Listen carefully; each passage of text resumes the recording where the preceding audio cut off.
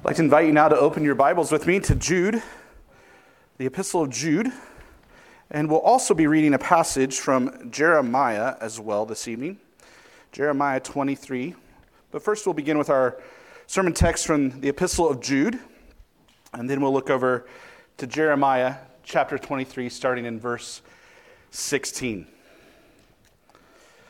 Just by way of introduction, getting our bearings back to where we are in the book of Jude, I'd remind you that Jude is writing to this beloved congregation to them to remind them to contend for the faith, exhorting them to this call, this action to fight for the faith, to defend what you've received through the apostles, the truth once delivered to all the saints. This gospel that you've received, it's sure, it's complete, it's finished.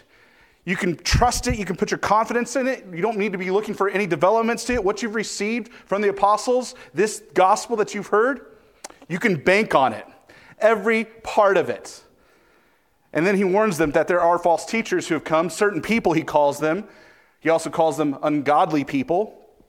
He says they've crept in unnoticed into the congregation. People within the church have crept in unnoticed, certain people who are ungodly people who, when they hear this gospel, the grace of our Lord Jesus Christ and what God has done through him, they pervert the grace of God into sensuality. Whoa. And then, as they hear the gospel that you've received and that you believe in about the Lord and his anointed King Jesus, who cannot be overcome, who cannot be defeated, that we just sang about, he says they don't only pervert the grace of God, they deny our only Master and Lord Jesus Christ. Certain people, ungodly people, who are in the church, in the fellowship of those who have put their confidence in what God has said in and through the good news of Jesus Christ, these people pervert that and deny Jesus his rightful reign and rule.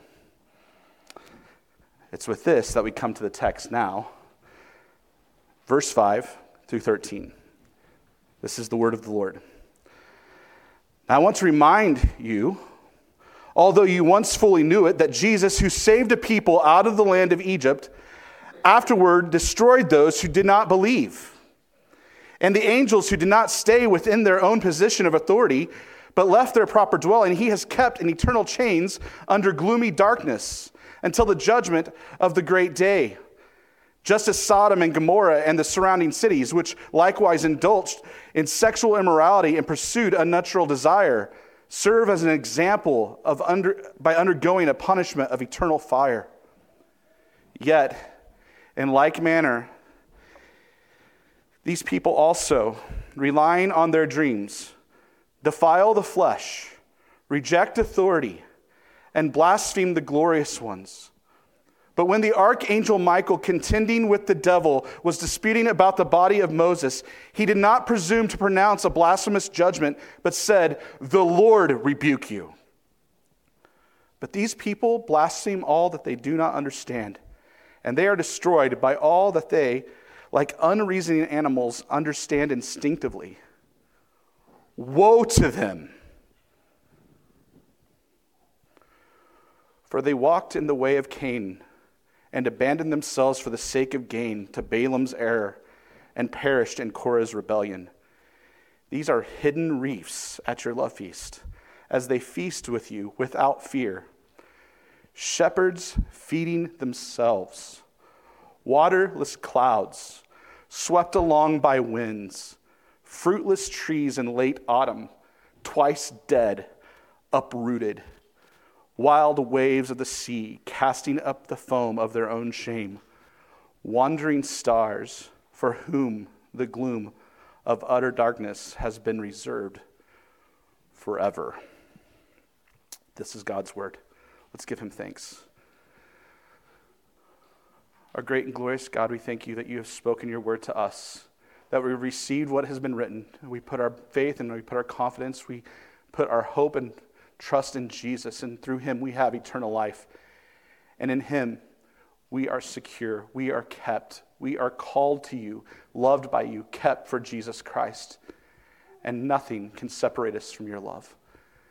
We thank you that those who have trusted and believed on Jesus are safe. but yet there might be those who have not yet put their confidence in the Lord Jesus this evening. Lord, may they hear this warning. May they hear this woe. And may we all walk out here rejoicing that we have received the word of God once delivered to all the saints. And we commit ourselves to contending for it, to fighting for it, to making our witness sure and loud and confident that Jesus is our Master and Lord. And we delight in the grace of God our Father. We pray this, that you do this work by your Spirit and your word, working salvation in our hearts. In Jesus' name, amen. Turn with me now to Jeremiah chapter 23, verse 16. Jeremiah 23, verse 16. Thus says the Lord of hosts, do not listen to the words of the prophets who prophesy to you, filling you with vain hopes. They speak visions of their own minds, not from the mouth of the Lord. They say continually to those who despise the word of the Lord, it shall be well with you. And to everyone who stubbornly follows his own heart, they say, no disaster shall come upon you. For who among them has stood in the counsel of the Lord to see and to hear his word? Or who has paid attention to his word and listened?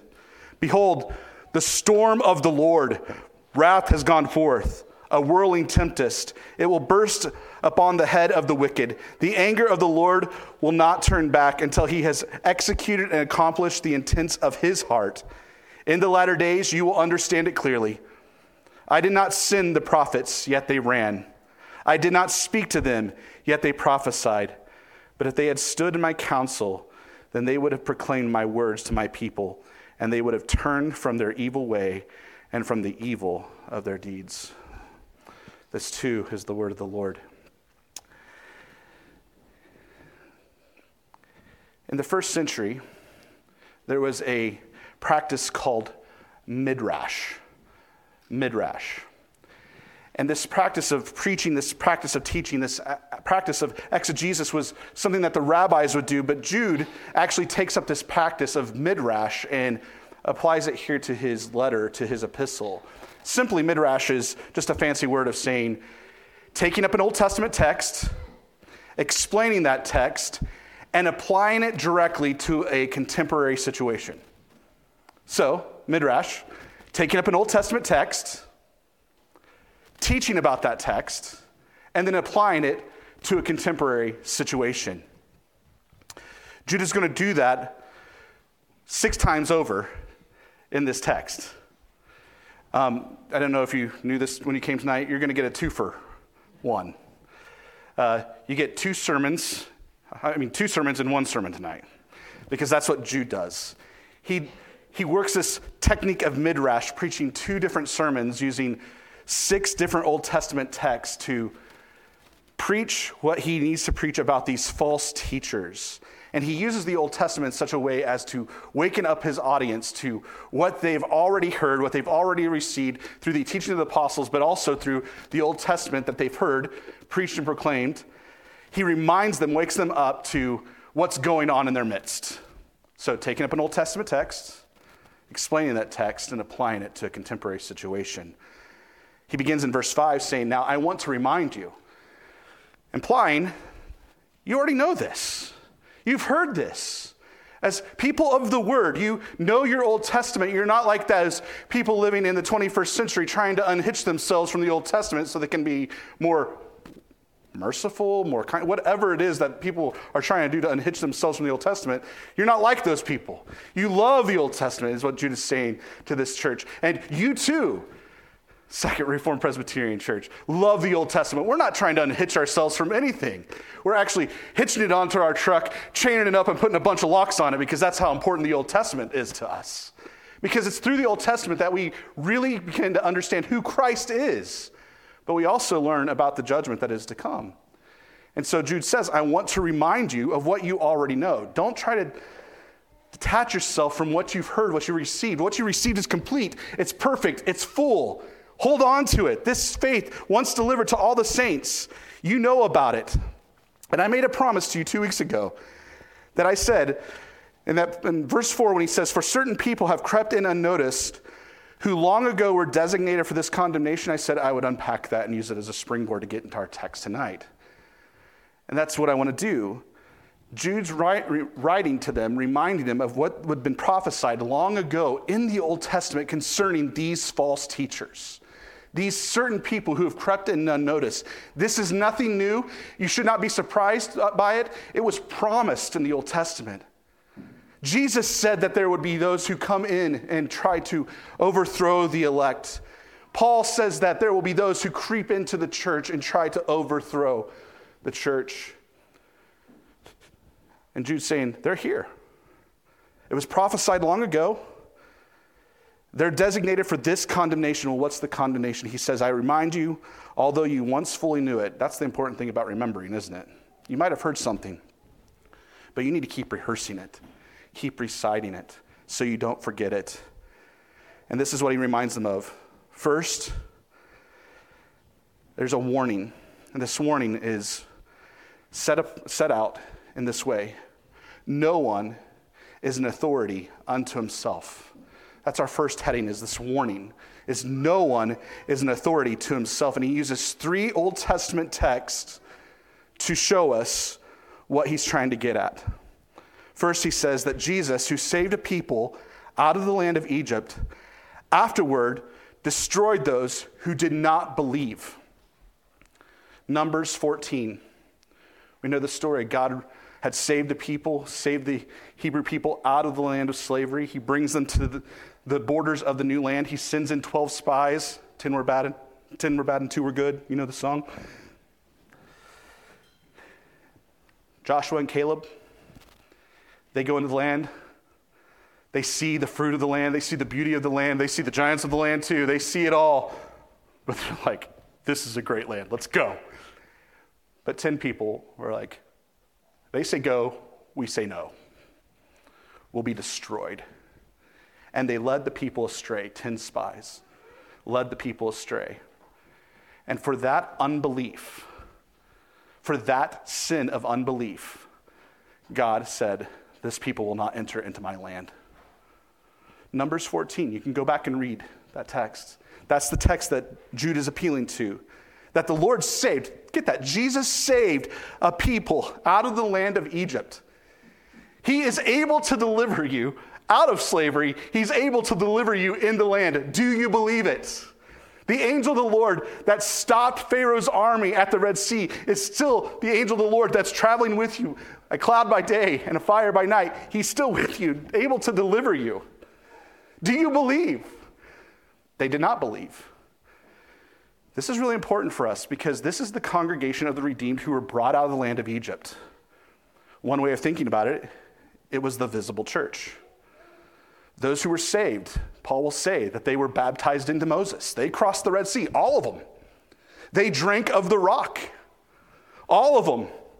They ate the bread of heaven.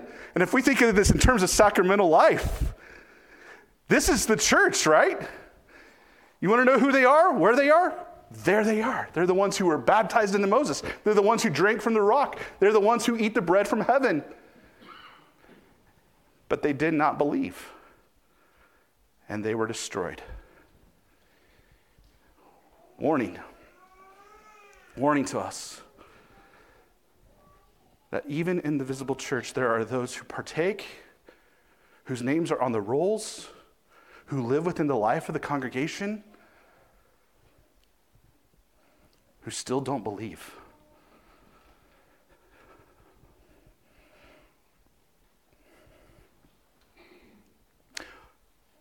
Heed the warning. Are you putting your confidence in Christ, the one who has saved you?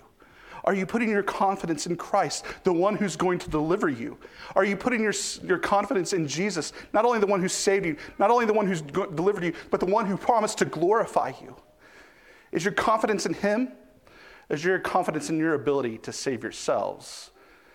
Well, those who did not believe, they were destroyed because they did not trust in the one who saves. They were in the rolls, but they had no faith. Brothers and sisters, let that be a warning to us. No one is an authority unto himself. You cannot say, Jesus brought me here, but I don't think he can take me there. That's taking your autonomous will and putting it in place of God's promise. God brought me here, but I got to work it out the rest of the way. No. If he's brought you here, he's promised to take you there. Trust him, believe on him, because unbelief leads to destruction. Warning number 1. The second text he brings up is in Genesis chapter 6, is what Jude is appealing to, but it says this in verse 6 of Jude. It says, "And the angels who did not stay within their own position of authority, but left their proper dwelling, he has kept in eternal chains under gloomy darkness until the judgment of the great day." Those fallen angels who rebelled against the authority, the reign, and the rule of a glorious God. These angels have disobeyed, rebelled in such a way that they took their position of authority and said, I don't like that authority, I want my own authority. They left, they did not stay within, they abandoned the position that God had given them to do, the work that God had given them to do. And they went and sought their own will. The first illustration that we saw was people within the church. The second passage that we see, Jude takes us up into the heavens. He said it's not just men that have a problem. It's even angels who have done this. And in Jude's mind, in the first century, and it's even in Jewish tradition and up to the 5th century of early Christian church history, this passage that Jude's talking about, the church always interpreted it, always saw it as a tie back to Genesis chapter 6, where we see that the angels who abandoned, or the sons of God abandoned their place and came down and dwelt among the sons of man and women, and they began to take wives for themselves. The early church saw that as not just glorious men who were royally good at sinning, but they were actually fallen angels who sought to overcome men to have sexual relations with women. And they increased in the earth, and their evil increased in the earth. And Jude is thinking that these are those angels, these fallen ones who've rebelled and taken their own authority into their hands and done what they would do. And it says that God actually judges them. They left their proper dwelling, so they leave the place that they were supposed to be. And notice the words here. He has kept in. You're kept for Jesus Christ, but the angels who rebelled, they're kept in eternal chains under gloomy darkness until the judgment of the great day. God is powerful to keep those who rebel under the judgment that he has for them. These angels in the heavenlies rebelled against God. They took their own authority. They became what they thought was autonomous beings, but God showed his power and subdued them and captured them, putting them in eternal chains under gloomy darkness until the judgment of the great day. Warning, no one is an authority unto himself. Even angels are under God's authority and must obey his word. Another illustration that he gives from the Old Testament is in verse 7. So he talks about these angels who come down and have relations with women, but then he goes into verse 7. He says, just as Sodom and Gomorrah and the surrounding cities, which likewise indulged in sexual immorality and pursued unnatural desire, serve as an example by undergoing a punishment of eternal fire. He brings us back down to the earth. So we've been in the church. He takes us up into the heavenlies and see the rebellion of angels. Now he brings us back down into the earth, and he takes us to Sodom and Gomorrah, and he uses them as an illustration. But notice what Jude does here. This is very interesting.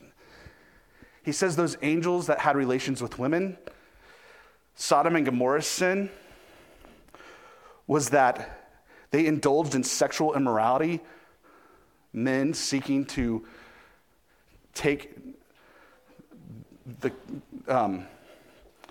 to go into the angels in Genesis chapter 19. The men of the city of Sodom and Gomorrah were knocking at the door, scraping at the door, trying to get the angels men who are looking for unnatural desire and pursuing unnatural relations. So angels come and they pursue the women.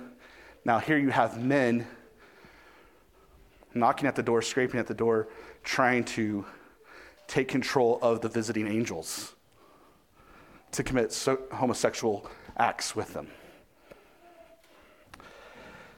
Brothers and sisters, take warning.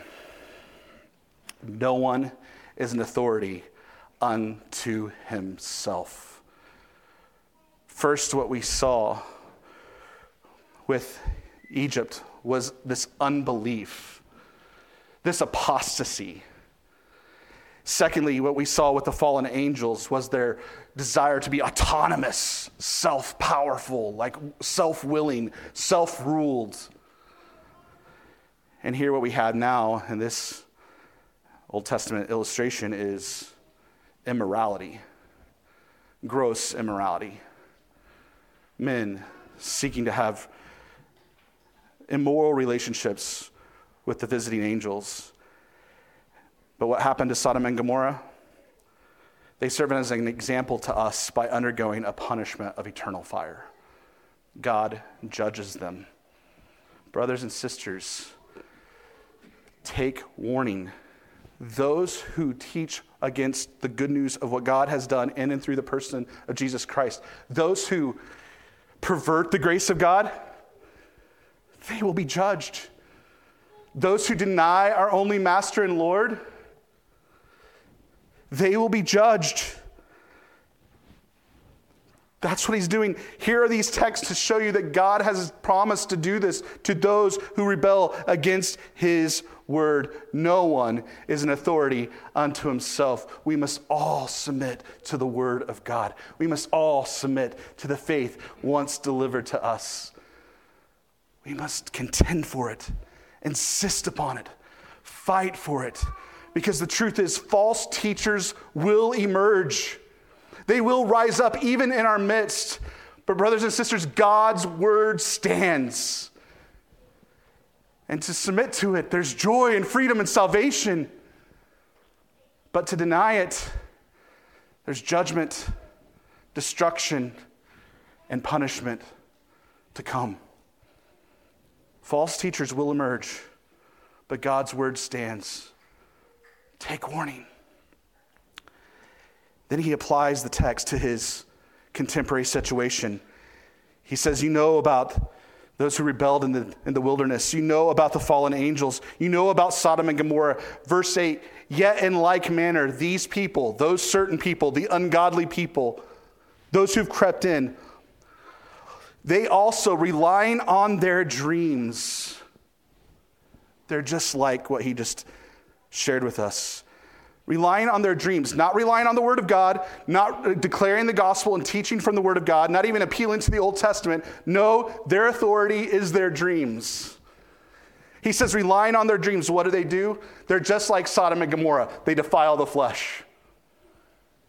They live in immorality. Those who rely on their dreams, what are they like? They reject authority, just like the fallen angels. They see themselves as autonomous, as self-governing, self-ruling. They have no king but their own hearts. They reject authority. These certain ungodly people, they're just like those who were in the wilderness, who had seen the powerful salvation of the angel of the Lord, but they blaspheme the glorious ones. The angel that delivered from Pharaoh is also the angel that can deliver them from the hand of the Canaanites. These glorious ones are the angels that give them the law, as Paul even talks about. That give them the word of God, the messengers of God that Hebrews 2 talks about. They blaspheme the witness of the glorious ones. They blaspheme the witness of angels. They blaspheme the witness of even the apostles. And this word blaspheme, what does that even mean? Blasphemy is when you speak or act with authority that you do not possess. To blaspheme is to speak or to act with authority that you do not possess. You take someone else's authority, to yourself, and you act and you speak with that authority, but it doesn't belong to you. They blaspheme the glorious ones. They speak against the gospel. They deny our only Master and Lord, Jesus Christ. They pervert the grace of our God.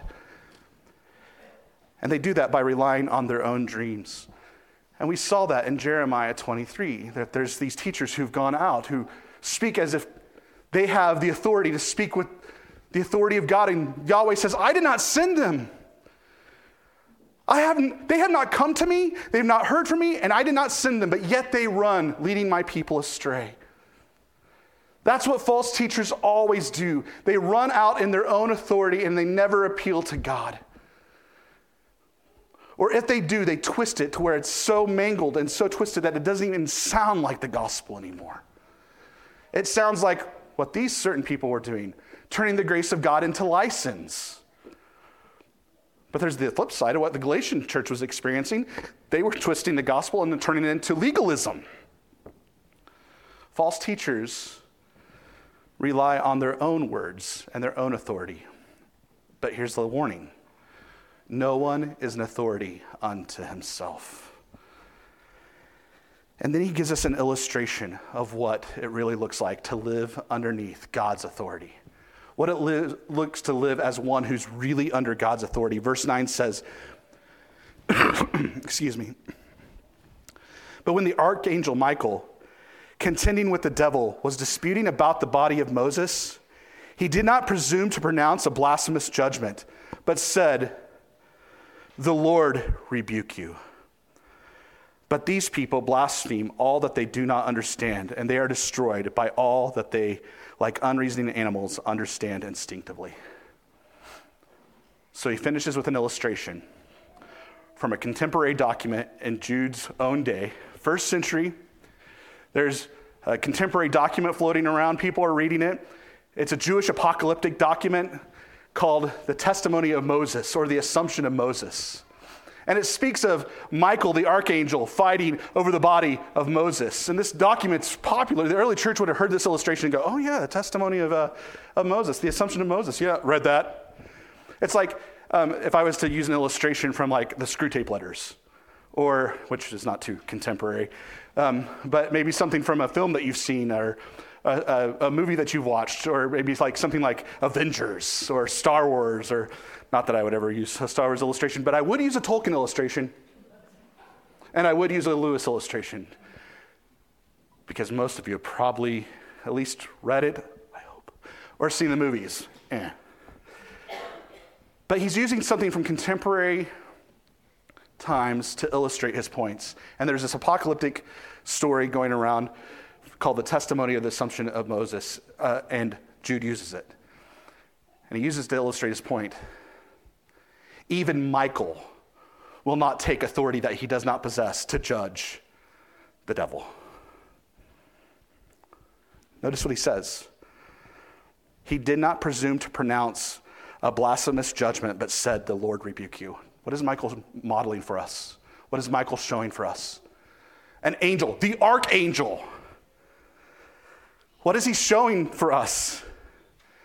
That we are all under God's authority, and it is not for us to take what is God's and use it for our own good. Even Michael would not pronounce a blasphemous judgment. He would not speak or act with authority that he did not possess. Neither should we. So learn, listen, pay attention to what you already know. How do you contend the faith? You keep trusting in what God has said. And when you see false teachers emerge, you're not surprised. Because here's the thing. False teachers will emerge. God's word stands. Stand there. What are we going to do with false teachers? You keep contending for the faith. God's the one who's going to bring the judgment. Did you hear me? You continue to contend for the faith. God is the one who will bring judgment. And so he goes into his second sermon, and this one's much shorter. But he says to them, and this is our second heading, it's a sermon of woe. It's a sermon of woe. he says in verse 11, woe to them. Caution.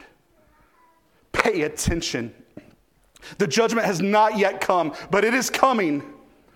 Woe to you. Remember what Isaiah said when in Isaiah chapter 6, woe to me.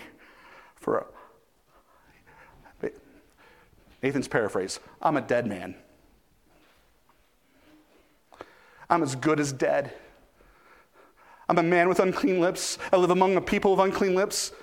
There's the holy, glorious God, and I'm a goner. Woe is me. And Jude says, woe to them.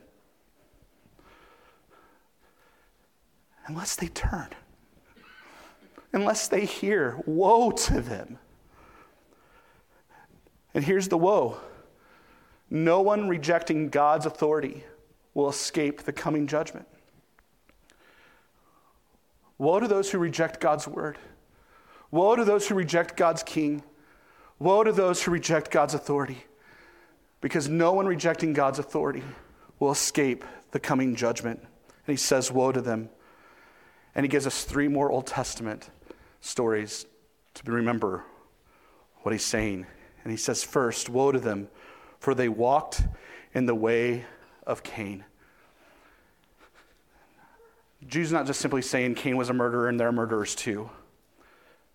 But go further back. Genesis chapter 4, verse 6, before he murders his brother Abel.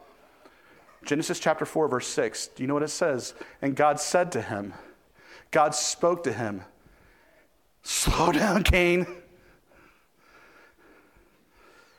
Why is your face so downcast? If you do good, will you not be accepted? Sin is crouching at your door, desiring to overtake you, but you must overtake it.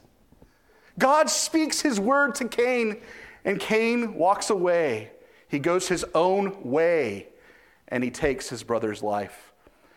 And what follows after Cain's line? And what do men often do? They walk in the way of Cain. They hear the word of God. They're warned by the preaching of Yahweh. And they turn and they go their own way. These false teachers, woe to them, for they walk in the way of Cain. And then he says, and then they abandon themselves for the sake of gain to Balaam's error. There's our second Old Testament figure. And if you're wondering about Balaam, you can go back to Numbers 22 through 31. Chapter 22 through chapter 31, and read about Balaam. But particularly, chapter 31, verse 6, it says that Balaam is the one who led the people astray. He caused the people of God to sin in immorality and sexual immorality. And they were destroyed, and Balaam was destroyed with them for leading the people astray. The error of Balaam, literally error means the wandering. Notice they're in the wilderness. They're wandering in the wilderness. Comes Balaam, and he causes them to wander in his greedy way. But he also leads them astray. So they too, false teachers, for the sake of their own gain, wander and lead people to wander with him, just like Balaam. Have you noticed the difference here? We were talking about the church and angels and Sodom and Gomorrah as communities earlier, but now we're talking about individual teachers who lead people astray. Individuals who lead people astray. Just like Cain, just like Balaam. And he says, and perished in Korah's rebellion. They also perished in Korah's rebellion. Numbers 16. Korah rises up against God's appointed leader, Moses and Aaron. And he causes the people, he instructs the people, he teaches the people to rebel with him.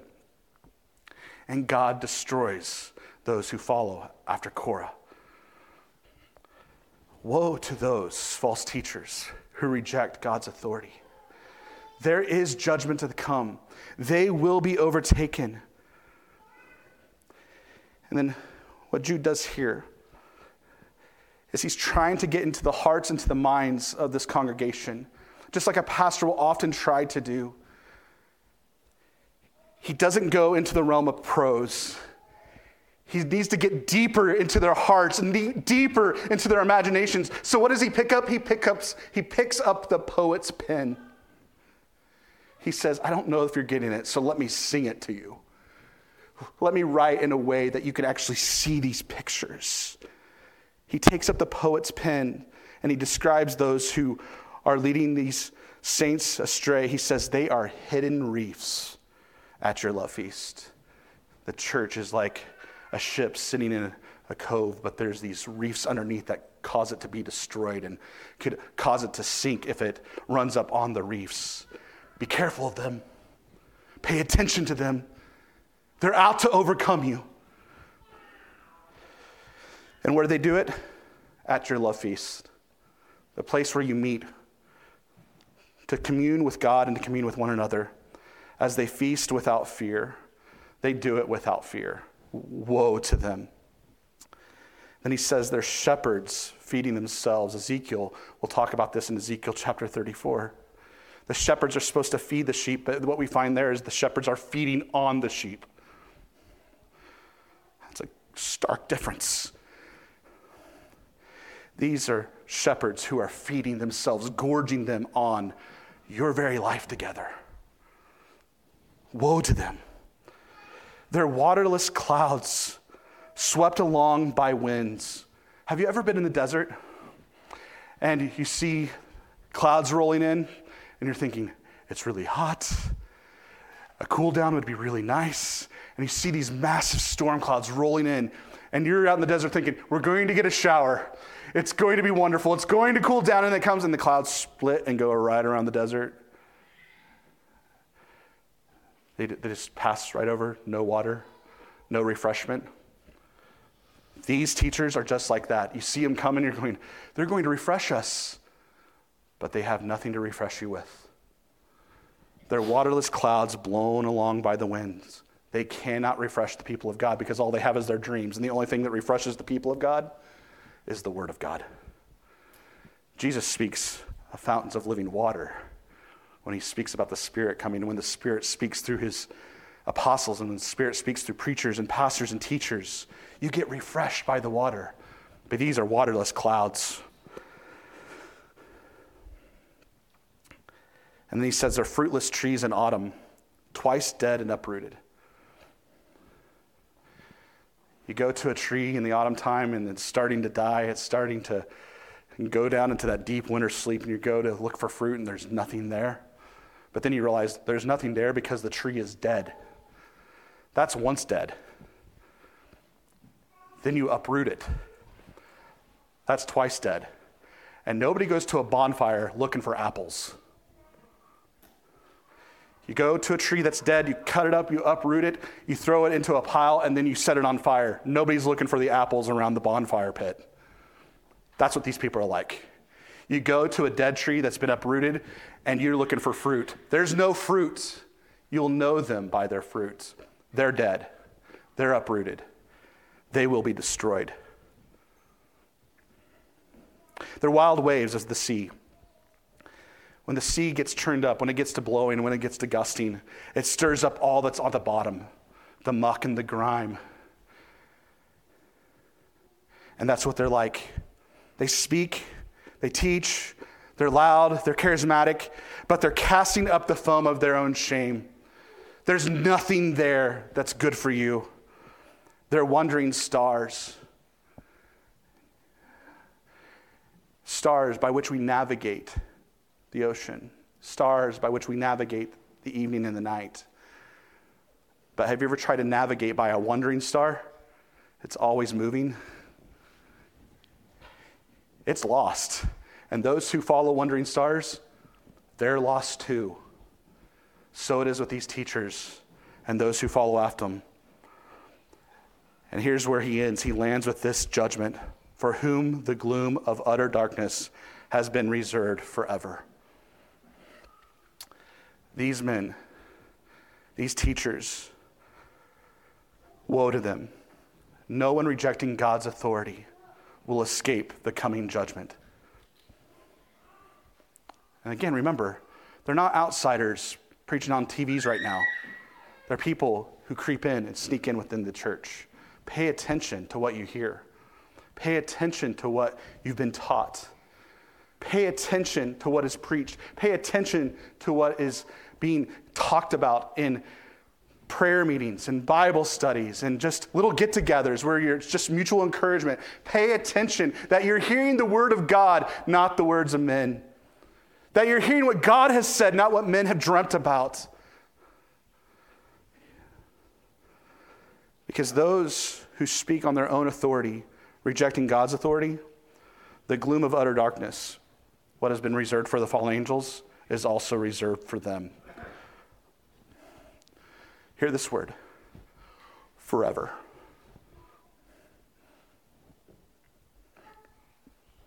Forever is a really long time.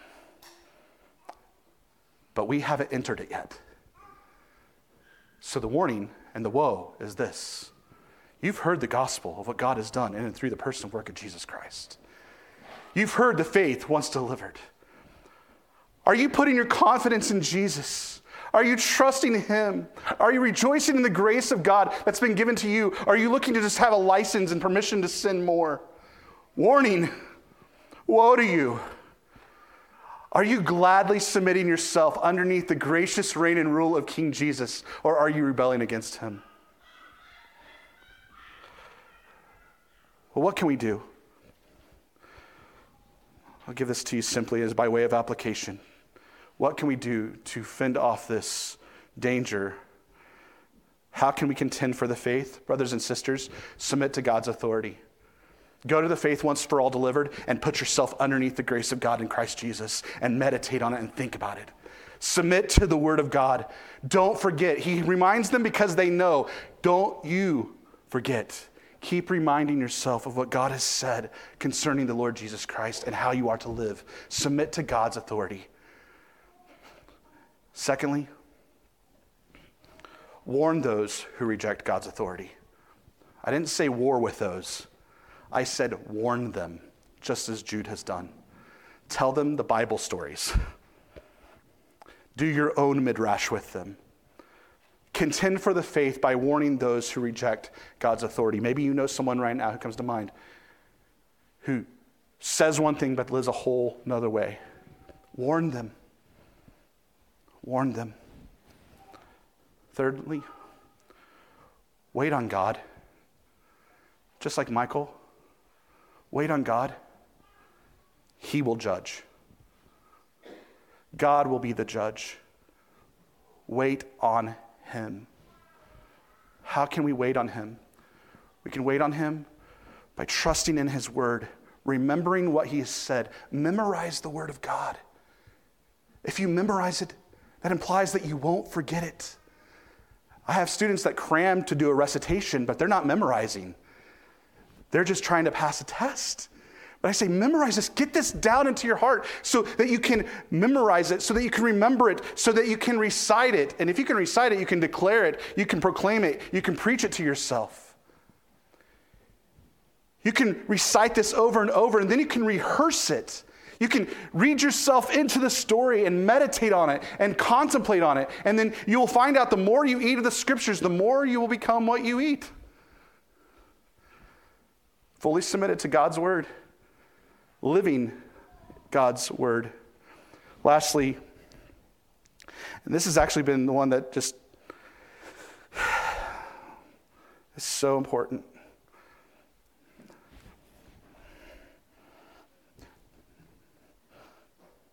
Weep over those who persist in their rebellion. The greatest danger of preaching texts like this, the greatest danger of studying texts like this is we just walk away and go, And we don't hear the warning, and we don't hear the woe. Because the reason he tells us this is false teachers will emerge. But God's word stands. Warn them, but warn them with tears. Weep, because destruction will come. But salvation is at hand if they will turn and believe on the Lord Jesus. Not denying our Master and Lord, but submitting to our Master and Lord. Let this be true of us as we consider to pursue the Lord together and pursue the grace of God in Christ Jesus, contending for the faith. Let's pray. Lord God, we thank you for your word. We thank you that you've called us into your fellowship, into the beloved, that you've redeemed us and you've saved us. But Lord, I pray even now that we would continue in the faith, that we would continue to keep ourselves in the love of God as you keep us for Jesus Christ. That, Lord, even now, that we would search our hearts, we would put ourselves to the test and see that we are trusting and believing and putting our confidence in Christ. That, Lord, that we would not turn from him, but that we would submit to him. Because we know that false teachers will emerge, but your word still stands. And we surrender and submit to it. Even now, we pray in Jesus, our King's name. Amen.